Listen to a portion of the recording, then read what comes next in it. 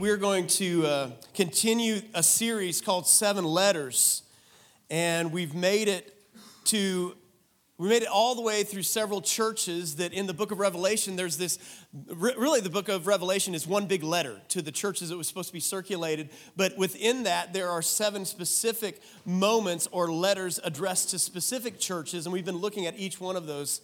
And today we're going to talk about something that's a little bit, we don't talk about it all the time, but I'm pretty much determined now to make it really hard to be a consumer Christian at Journey Church. And so, I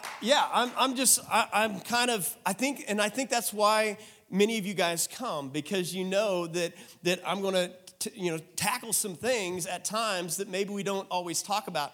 But if we're not going to be consumer Christians, then sometimes we're going to have to talk about some things that are a little bit more challenging and a little bit more difficult to handle at times. And in order to do that, we are going to be equipped by doing these things. And I believe that what we're going to talk about today, in today's society, we need to be equipped with what we're talking about today because it's happening and most of us probably aren't even aware or we're not paying attention. And so what we're going to do is look at Revelation chapter 2, verse 18. It says, and to the angel, and that word means messenger, or to the pastor, many people believe, to the pastor of the church in Thyatira write, the words of the Son of God, whose eyes like a flame of fire, and whose feet are burnished bronze, or like burnished bronze. This is Jesus' way of saying, I'm in charge still. He's like, if you're wondering who's in control, if you're wondering what's going on, I'm large and in charge, however you want to put that in your mind. But how do you guys know, he's no longer hanging on the cross. He is high and lifted up. He is seated at the right hand of the Father. He is large and in charge. He is in control. And I think sometimes we have this idea that it's like God and Satan are in this cosmic arm wrestling match. And God is going to win, but he just barely wins at times. And there's a temptation for us to think that when we look at culture or society, we think it's just, I don't know. Maybe God's going to pull it out. I don't know what he's going to do. Have you guys ever arm wrestled before? Come on, let me just see the hands. I love, all the ladies.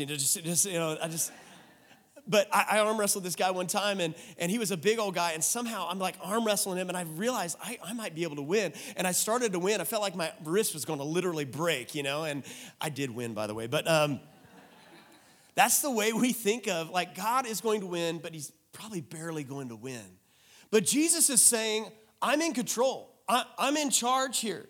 And Satan has a pretty powerful PR campaign to make himself look more powerful than what he actually is.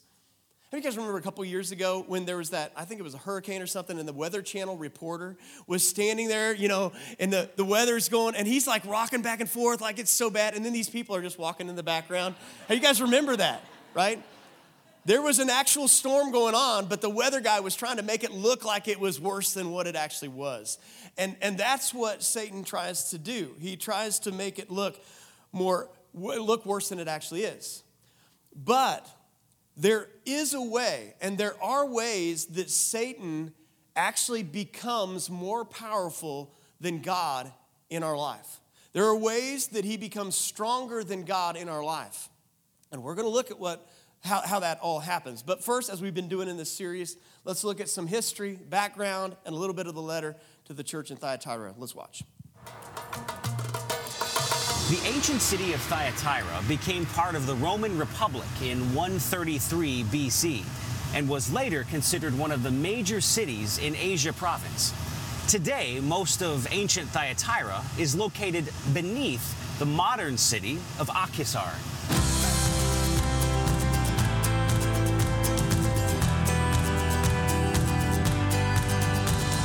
Thyatira is mentioned in both Acts and Revelation as being the hometown of Lydia, and later one of the main churches of Asia Minor.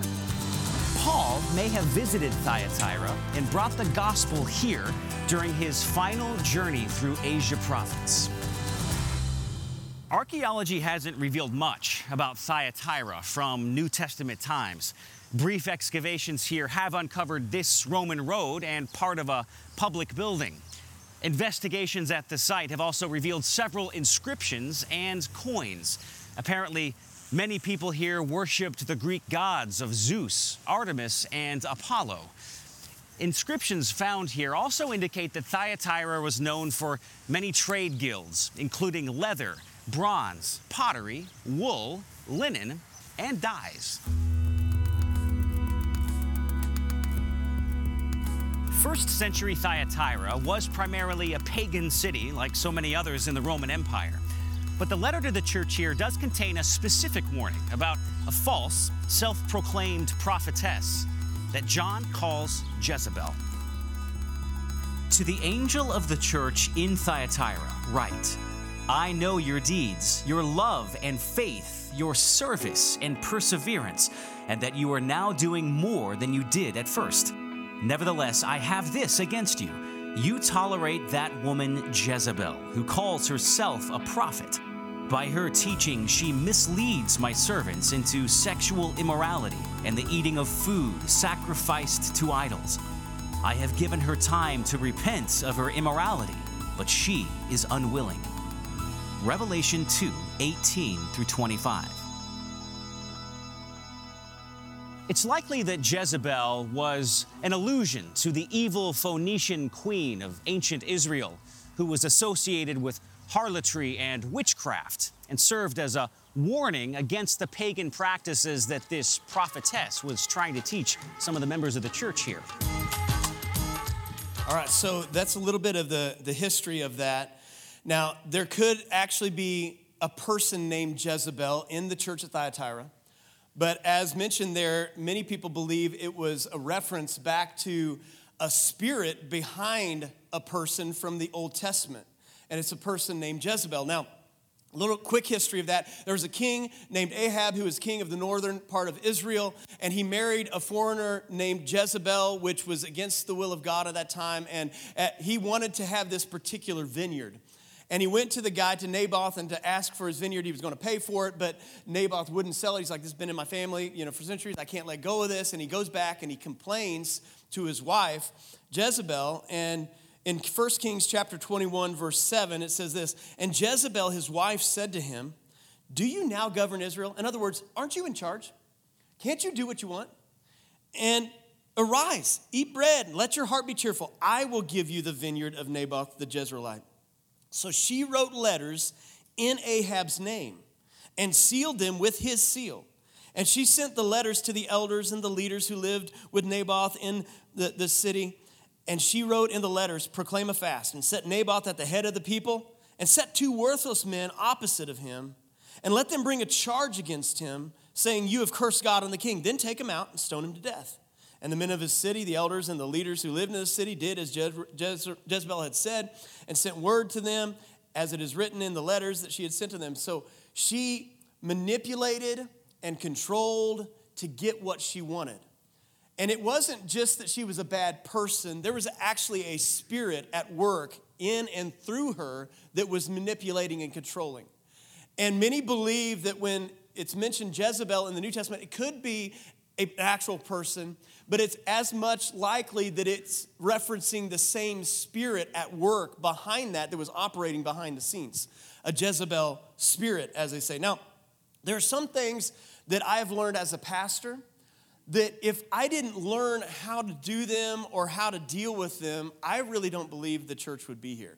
Like, especially in the early days, and I've talked to you about it several times, but one of the things that I had to learn as a pastor was how to Sabbath, because I was burning myself out in the early years of the church. And had I not learned how to Sabbath and to trust God with that, I don't know if in that fragile state of the church, if it would have survived as we were going, at the track we were going. The other thing is how to deal with what we're talking about today, which is a spirit, or more specifically what people call a Jezebel spirit, or a spirit of control and manipulation that works in and through different circumstances and situations. And I just say it this way. Every year, it seems like at least once a year, I have to kick somebody out of the church.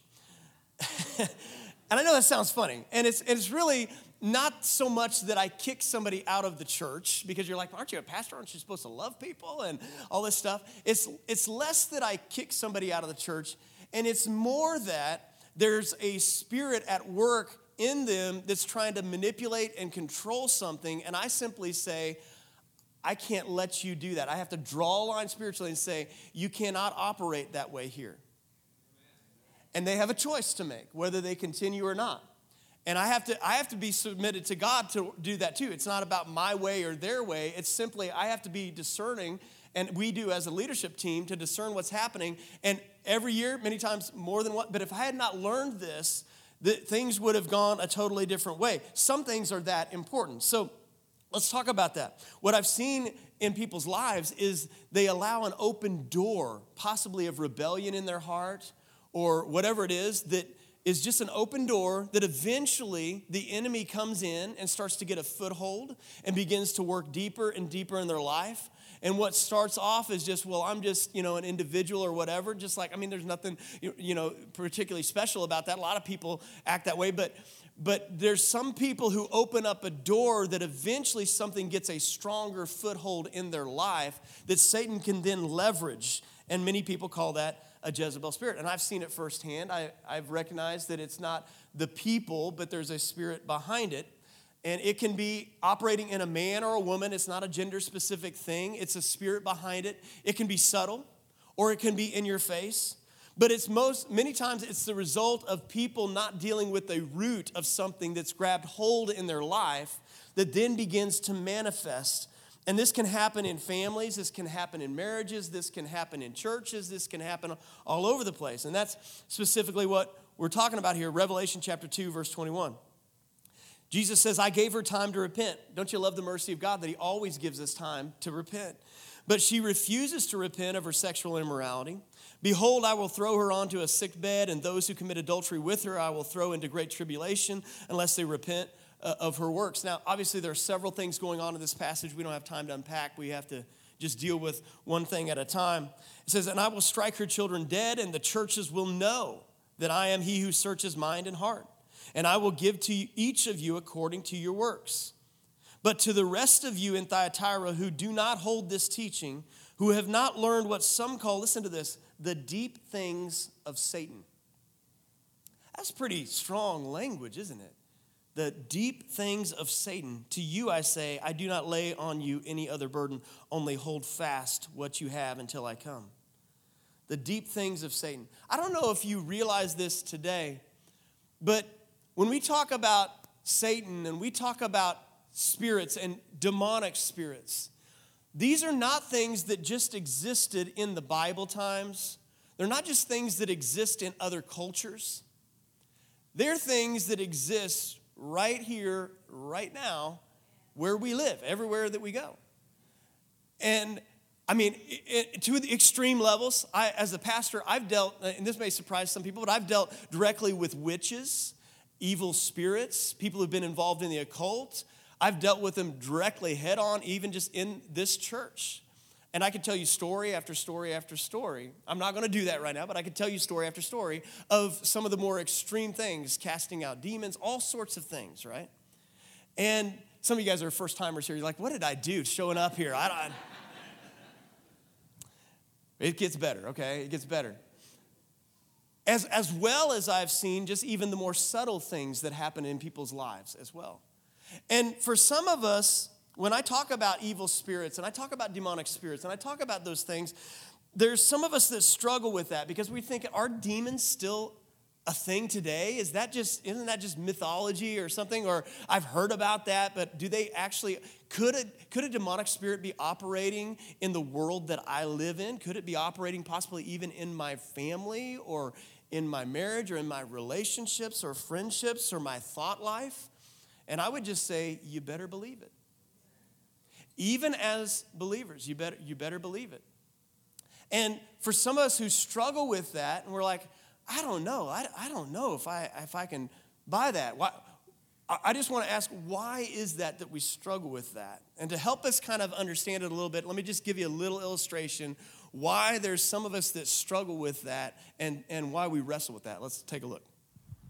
The Bible is a supernatural book talking about the supernatural God working supernaturally through his people. Now, we know this when we read the Bible, and we know this when we study the Bible and we hear about things in the Bible, but when it comes to our actual life, why is it that we struggle with the idea of like supernatural things?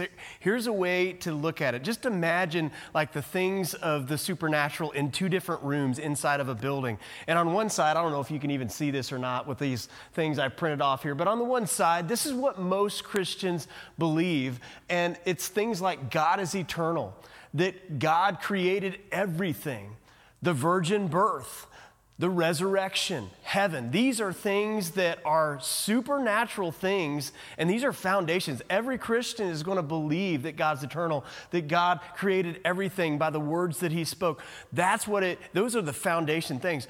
But then on the other side, in this door, in this room, we have things like spiritual gifts, angels appearing, demons manifesting, divine healing, prophecy, visitations from Jesus. Like, these things over here are supernatural. These things over here are more for like, if we hear about them, sometimes we have this skepticism. Sometimes we have this like, that's kind of a little crazy. That was in here, but it's not supposed to be out here. Why is that? It's because we live in a culture that is automatically skeptical. At times before us, people were very open to the things of the Spirit. But why is that for us? I mean, I just want you to think about both of these doors exist inside of this building. Both of these things that we talked about, this category and this category, are all right in here equally. They're all right inside of the Bible. They're all a part of the Christian life. And they for sure were a part of the disciples' experience in the early church. So why do we struggle with it? Why do we struggle with one side over here and not this over here? We fully accept this. It is because I believe we've lived in this naturalistic worldview where we say if we can't measure it, if we can't repeat it, if we can't test it, that somehow it's not real. And that's seeped into our Christian life and caused us to even divide certain things that we accept and certain things that we don't accept. And so just imagine for a moment you were a part of the early church. I mean, it was completely normal for them to go out to heal the sick, cast out demons, demonic spirits, to do this. This was like completely normal. If we were to show up and not be a part of those things, we would be odd to the early church. We would be on the outside. We would be the ones that were part of the minority because this is what Jesus called them to do. This was completely normal. And so why is it that we struggle? I think we just struggle because of a naturalistic worldview. Now, if you think about a story in the Old Testament, a guy named Elisha. Now, Elisha was a guy who was doing all these miracles and all this type of stuff, but there's a particular story that I love about Elisha. And he was actually surrounded by these armies at one point, and they were out to get him. And Elisha's servant walks out and he sees all of these armies out there. And Elisha says, there are more with us on our side than there are that you can see. And he prayed for his servant's eyes to be open. And all of a sudden, the servant's eyes was open to the things in the spirit, not just the natural.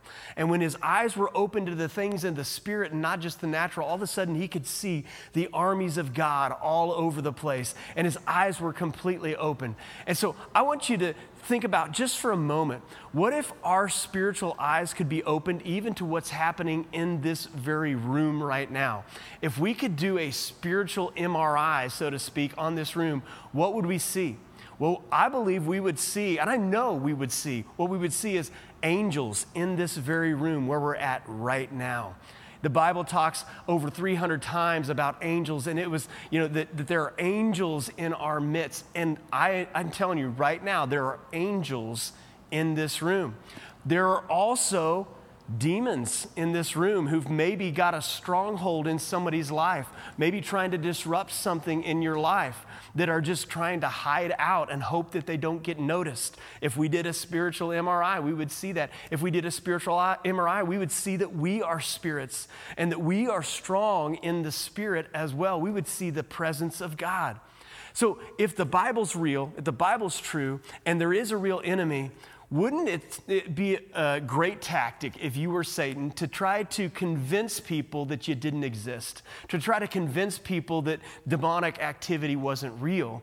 And if you could do that, you could go undetected in people's lives. You could go unhindered in people's lives. Imagine how much progress you could make in somebody's life if you were unresisted, unhindered.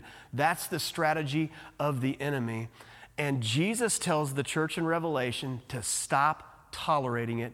And he's telling us the same thing today, to stop tolerating it. That's the message that Jesus has to the church, and that's the same message he still has for us today.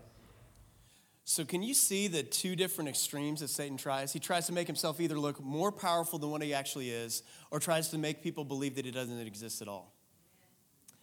And either way, he's trying to make ground in our life. Okay, so I want you to think about that. There are angels in this room right now. But there are also demons in this room that are probably a little uncomfortable right now. And I don't think they really have a sense I don't think they can see the future, but I think they can sense what's getting ready to happen here in just a little bit. So they're probably a little nervous right now. But demons, let me talk about demons. Demons are fallen, disembodied spirit beings in rebellion against God and his rightful rule. And it's not always dramatic stuff, like, we talked about those extreme things. There are ways that demonic activity happens in our culture and in our environments that are way more subtle. My friend, Pastor Lee Cummings, says it this way. He says, demons camouflage themselves in the American way to look like American problems. So they want to not be discovered so they can continue their activity, right? Now, some of us might be struggling right now with this because we're saying, as a believer in Jesus, can I be possessed by a demonic spirit? I can just hear that question. As a believer, can I be possessed? And the answer is no, you cannot be possessed by a demonic spirit as a believer. But you can be oppressed and influenced. Let me just give you one thought to think about. In the Bible, in Matthew chapter 16, verse 15, Jesus says to Peter, he says to the disciples, he says, "But who do you say that I am?" And Simon Peter replied, he says, "You are the Christ, the Son of the living God." He confesses that Jesus is Lord right there. And Jesus answered him and says, "Blessed are you, Simon Bar-Jonah, for flesh and blood has not revealed this to you, but my Father who's in heaven." He's saying you didn't get this by natural means, but that was a revelation that you have, that you confess that I am Lord. "And I tell you that you are Peter, and on this rock I will build my church, and the gates of hell shall not prevail against it." He goes on to say, "I'm giving you the keys of the kingdom. You're going to bind and loose." And then he tells them about how he's going to go to the cross ultimately. And then a couple verses later, the very next thing after this amazing thing that happens with Peter, Peter takes him aside in verse 22 and began to rebuke him, saying, "Far be it from you, Lord. This shall never happen to you." But Jesus turned to Peter and said, "Get behind me, Satan. You are a hindrance to me, for you are not setting your mind on the things of God, but on the things of man."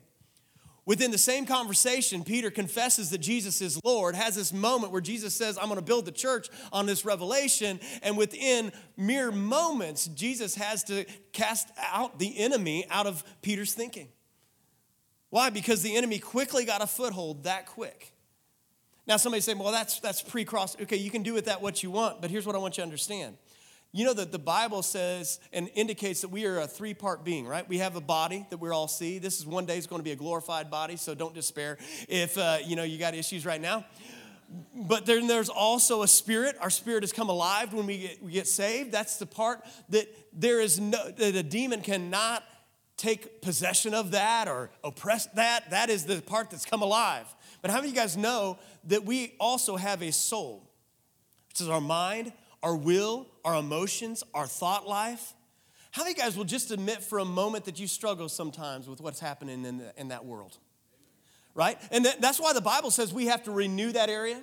That's why the Bible says that there are times when we have things that we have to deal with within that particular area of our life. We're being saved, as it were. We're progressively working those things out. And we have to, watch this, 2 Corinthians chapter 10, verse 4 and 5. It says, "For the weapons of our warfare are not of the flesh, but have divine power to destroy strongholds." I want you to understand, Peter is talking to Christians here. He's not talking to unbelievers when he's talking about strongholds in their life. He's talking to Christians. He's not talking to unbelievers. He's saying that to destroy strongholds, he says, "We destroy arguments and every lofty opinion raised against the knowledge of God, and take every thought captive to obey Christ." If we couldn't be influenced by the enemy, if we couldn't be oppressed or tormented or even have strongholds from the enemy, why would Paul be telling us here that we have to take those things captive? Why would he be telling us that we need to cast those things down or cast those things out? It's because, and I've said it before, you are not the architect of every thought that comes into your mind. Satan loves to put thoughts in our mind. In fact, that's what he does. That's his whole thing. He's a deceiver. He's a liar. Why would he even have anything to do if it wasn't affecting us in some way? So the fact is, absolutely, if you are a believer, there's a possibility that there's something that you need to deal with in the area of what Satan is trying to do in your life, what demonic spirits are trying to find a stronghold or a foothold. So much so that Ephesians chapter 4, verse 27 says, and give no opportunity to the devil. Why would he need to say that if it wasn't possible for opportunities for the devil to get a foothold in our life? It's because it's possible, okay? And it's possible for believers. And I know some people struggle with this and your theology and all that type of stuff. I'll just say read your Bible. Don't take my word for it, just read your Bible. This is like all the way through the Bible, okay? And it's because we have a naturalistic worldview and we want to keep like the Thomas Jefferson Bible and cut out everything supernatural out of our Bible just to keep us in a place that feels good for us. But let me tell you, this is why many people struggle. If you're struggling right now with a problem, a situation, over and over again, and it seems like you can't break free, no matter how much you white knuckle it, no matter how much these things, it's possible you have a stronghold in your life. It's possible the enemy has got a foothold. It's possible that you need to evict something out of the real estate of your soul. It's possible that something has taken up real estate in your mind. That's what the enemy tries to do. And if we just allow him to go unhindered and unchecked, guess what he's going to do? He's going to make a home there. He's going to invite friends. He's going to cause havoc and try to be undetected and to keep operating in your life. And Jesus tells this church, he says, stop tolerating it. Stop allowing it. And he's saying the same thing to us.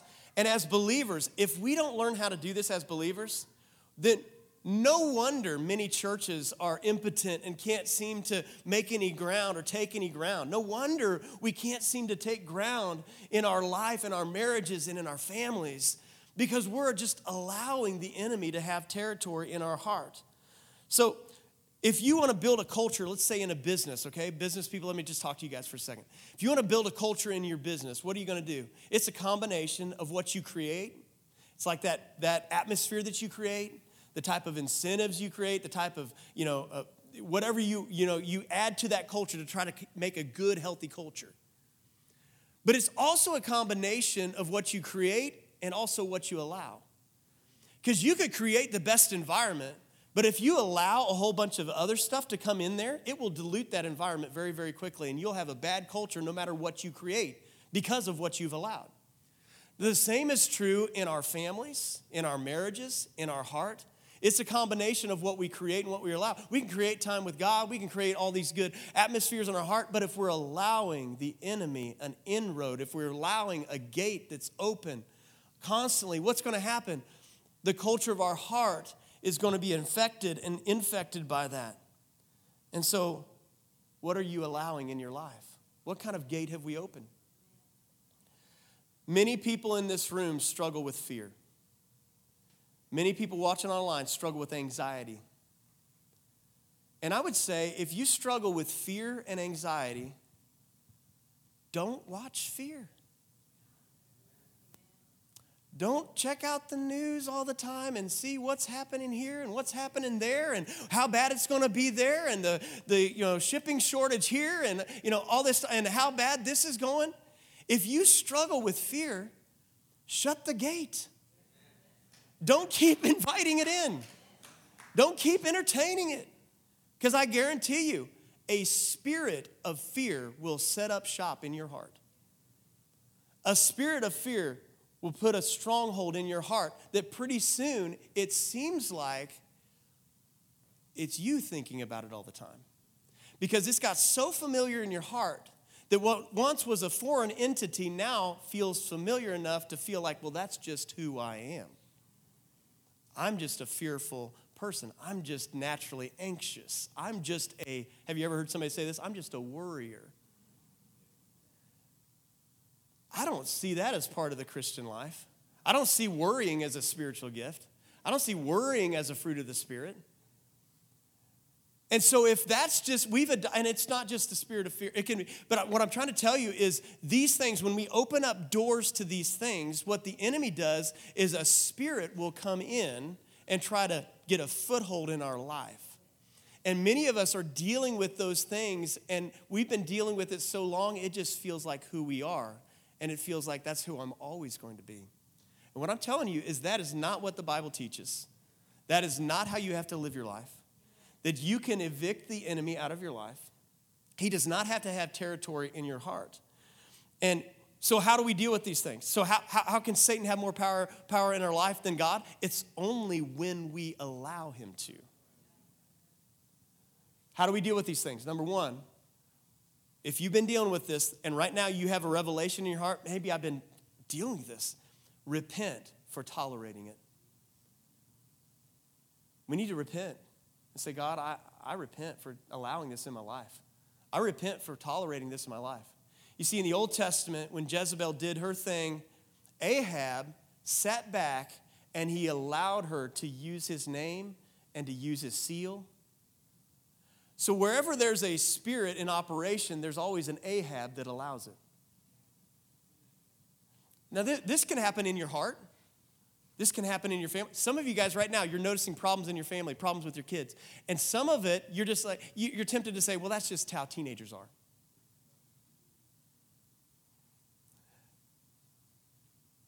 Could it be that we've just allowed the enemy a foothold in our family? And we've become an Ahab as a parent? Come on now, I'm preaching good now, right? I mean, come on. Could it be in our marriage? Could it be in our business? Could it be in the church at times? Yeah, absolutely. So we repent for tolerating. The next thing we do is we resist the enemy. The Bible says resist him and he has to flee. Submit to God, resist the enemy, and he has to flee. Now, I showed a clip from Pastor Robert Morris last week. I didn't want to show him back to back, but honestly, where I learned the most about this particular topic was from Pastor Robert Morris. And so I think it's only appropriate that I have him share a little bit so you can connect with it. But he's going to share a story about how this happened in his life in a particular way. So let's take a look. So let me just give you a story here. I've dealt strongly with the Jezebel spirit twice now, very strongly. Through friends. They were friends. And the first time I did, I remember just going to the shore of a lake and praying when I realized I'm dealing with a spirit, because I have talked and talked and talked till I'm blue in the face with this person. This is a spirit. And Pastor Jack told me this is a spirit, Pastor Jack Hayford. And so I went to the shore of a lake and I was praying and then all of a sudden I just felt like the Lord said, you need to pray over this until it's done. And so I started praying, Lord, I just pray you'll help me. And I just happened to glance. I had the truck running, whatever I was driving then. I think it was a truck. And but I had it running and because it was cold. And so I had the heater going, parked on the shore lake. I just happened to glance at the clock. And let's say it was 11 o'clock. I don't remember the exact time. But I started praying. Well, all of a sudden, I began to repent. This is the first thing to do, by the way, is to repent for allowing this person, this spirit to operate. And I began to repent and say, God, I'm so sorry. They're your sheep. They're not mine, they're yours. And I repent. And then I began to take authority over this spirit. And then I began to break curses spoken over me and over my family and over our church because of this spirit, that the spirit was saying through this person. And then I began to tell that spirit to go. Now, while I was doing this, I happened to look out the window, and I don't know if there were some fish on the shore or what, but there were buzzards circling. And I'm not one of those, spooky guys, but sometimes just things happen and you just think, that's pretty amazing. And I'm telling this spirit, you're going, you're leaving. you're leaving Gateway Church. You're not allowed here anymore. I'm the angel over Gateway Church. I'm the senior pastor. And I'm telling you in Jesus' name, you get out of here. These buzzards that have been circling for about 15 minutes turned and took off like that. I mean, they just took off. And I started saying to him, yeah, you keep going. You know, you just keep on going. But then I started shouting, hallelujah, hallelujah, hallelujah. And I don't know how long that lasted, but I knew it was done in the Spirit. I still had to meet with the person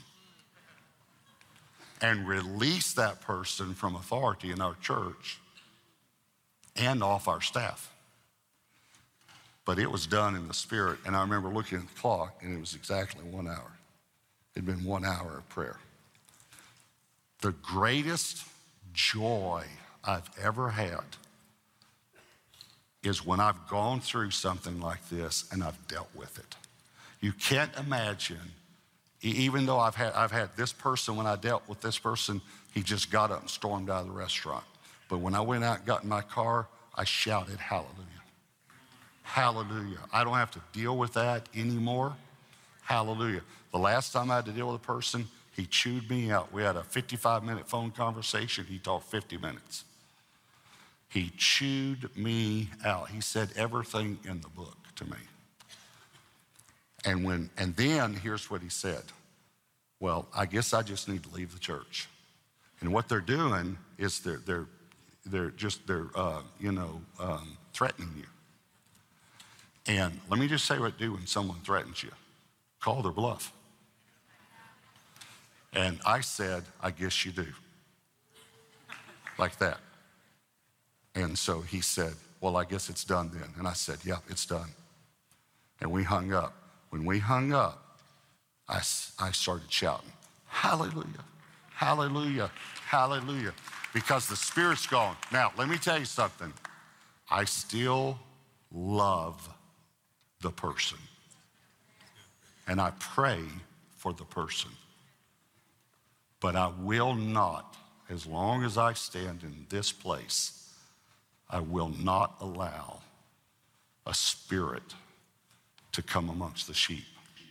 I will not allow it. So he's talking specifically about a specific situation. We're trying to broaden that back out and say there could be different types of things going on. It's not just one thing. It's not just one way. But I want you to know the good news here. Revelation chapter 2, verse 26. The letter continues. It says, the one who conquers and who keeps my works until the end, to him I will give authority over the nations. So he's saying, you keep going, I'm going to give you authority over the nations. And he will rule them with a rod of iron. And as when earthen pots are broken in pieces, even as I myself have received authority from my Father, and I will give him the morning star. And he who has an ear, let him hear what the Spirit says to the churches. So he's saying, we will reign with him, but do you realize that if you are in Christ, you already have authority over Satan? You already have authority right now. Matthew chapter 10, verse 1. And he called to him his 12 disciples. He wasn't just talking to the 12. He's talking to everyone who would become a disciple afterwards. And he says, and he gave them authority over unclean spirits to cast them out and to heal every disease and every affliction. So here's the good news that you have to understand. If you are in Christ, you have authority over the enemy. That Satan has power only to the degree that we resist him or don't resist him. Why? Because he has already been defeated. What do you think Jesus was doing for the 3 days that he was in the grave? The Bible indicates that he was going down, taking care of business, taking away the keys that we lost in Adam's name. And how many of you guys know what we lost in Adam's name, we get back in Jesus' name? That he gives us the authority. He took the authority, took the keys, and he gives it to us. And so Chris Athey preached, I don't know, it's a couple years ago now, but he asked this question. He said, how big is God? And he answered it by saying, as big as we allow him to be. So let me ask you a question. How big is Satan? He's as big as we allow him to be. And some of us have allowed him and tolerated him to have quite a bit of territory in our heart. But I want you to know, it all comes back down to understanding who you are in Jesus. And if you understand who you are in Jesus, you understand that I'm not saying that demons and the evil spirits don't have any power. I know that they disrupt. I know that they cause issues. What I'm saying is that as soon as you recognize that an evil spirit is at work, we now have all the power. They have no power once we understand that we have all the power. Matthew chapter 16, verse 19. As the worship team comes back up, we're gonna pray here in just a little bit. He says, I will give you the keys to the kingdom of heaven. And whatever you, this is Jesus saying, he says, whatever you. He doesn't say, whatever I'm going to bind for you. He says, whatever you bind on earth will be bound in heaven. Whatever you loose on earth shall be loosed in heaven. But how many of you guys know, just because Jesus has given me authority, it doesn't mean I'm using the authority he's given me. What I'm saying is every single believer in this place, watching online, whoever watches this, I want you to understand you have been given authority over the enemy. It's not even a contest. It's not a cosmic arm wrestling match to see, God's side might win, but just barely. No, the only reason there's a match at all is because the believer's eyes have been deceived into believing they don't have the power of God operating and available in their life. That's the only reason. And so today, what I want you to understand is you could be one faith act, one authority act away from experiencing victory in your life. Because some of you have been experiencing, it could be a person in your life that you've been tolerating the spirit behind it. It could be something happening in your own heart. It could be something happening in your family. You could be one faith act away from total freedom today. So I want you to understand, I know it's been a little heavy today. You think, demonic spirits and deep things of Satan and all this stuff. I really don't get worked up about demons at all. I'm not intimidated. I'm not scared. I deal with witches that doesn't intimidate me one bit. I don't worry about it. I don't stress about it. I don't have a problem with it. I don't get intimidated by it at all. You know why? Because either we have the authority or we don't. And we do. And if I really believe what Jesus says, I have no reason to be intimidated. I have no reason to worry. I have no reason to give ground. That's why I walk confidently, because I know who I am in Jesus. I don't worry about it. I don't even worry about it. We have to use our authority, though. And I want you to understand, every single believer in here can do this.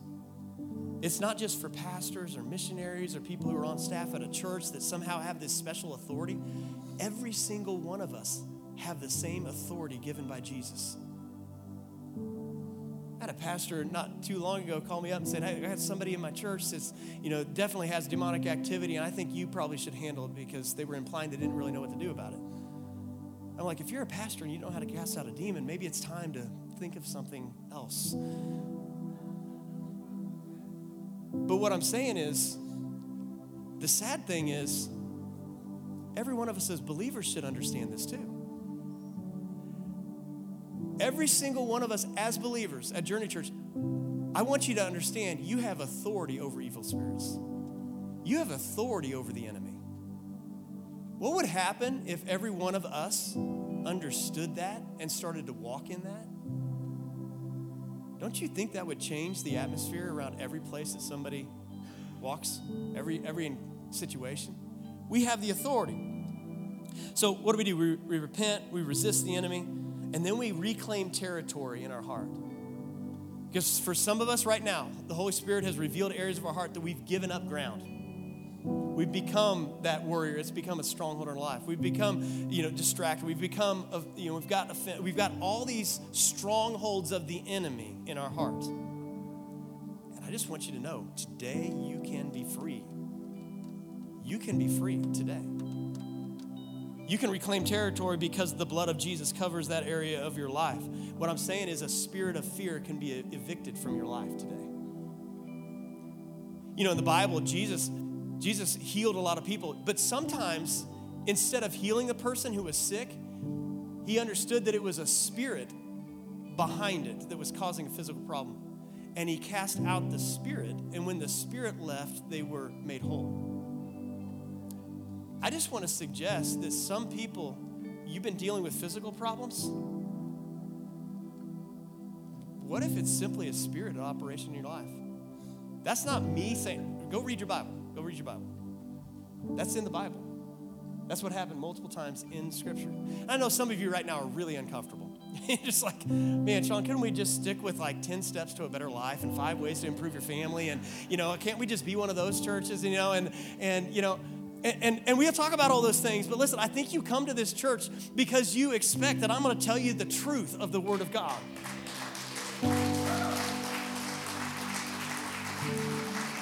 And that's the only reason, and I say that to not get applause or something like that. I say that because that's the reason we started Journey.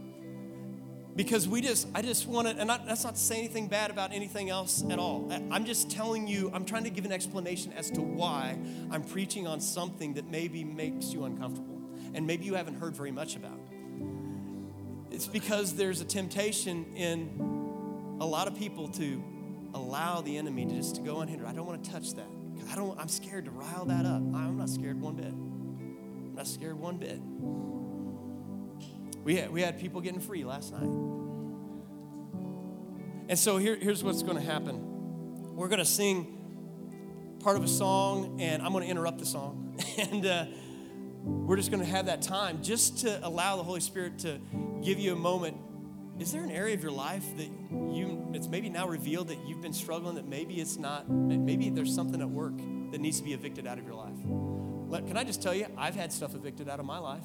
I'm the pastor of the church, so I wouldn't be surprised if everybody had something they needed to move on out of their life.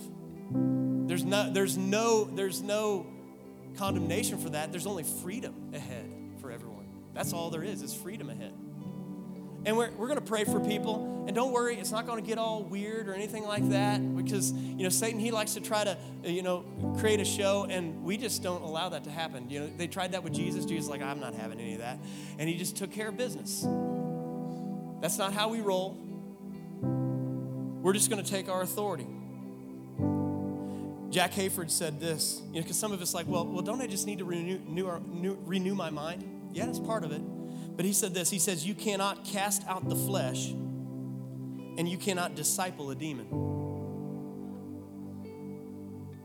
Doesn't matter how many studies you want to keep going and book studies, and you can't disciple that demon. You just got to evict it. You just have to evict it.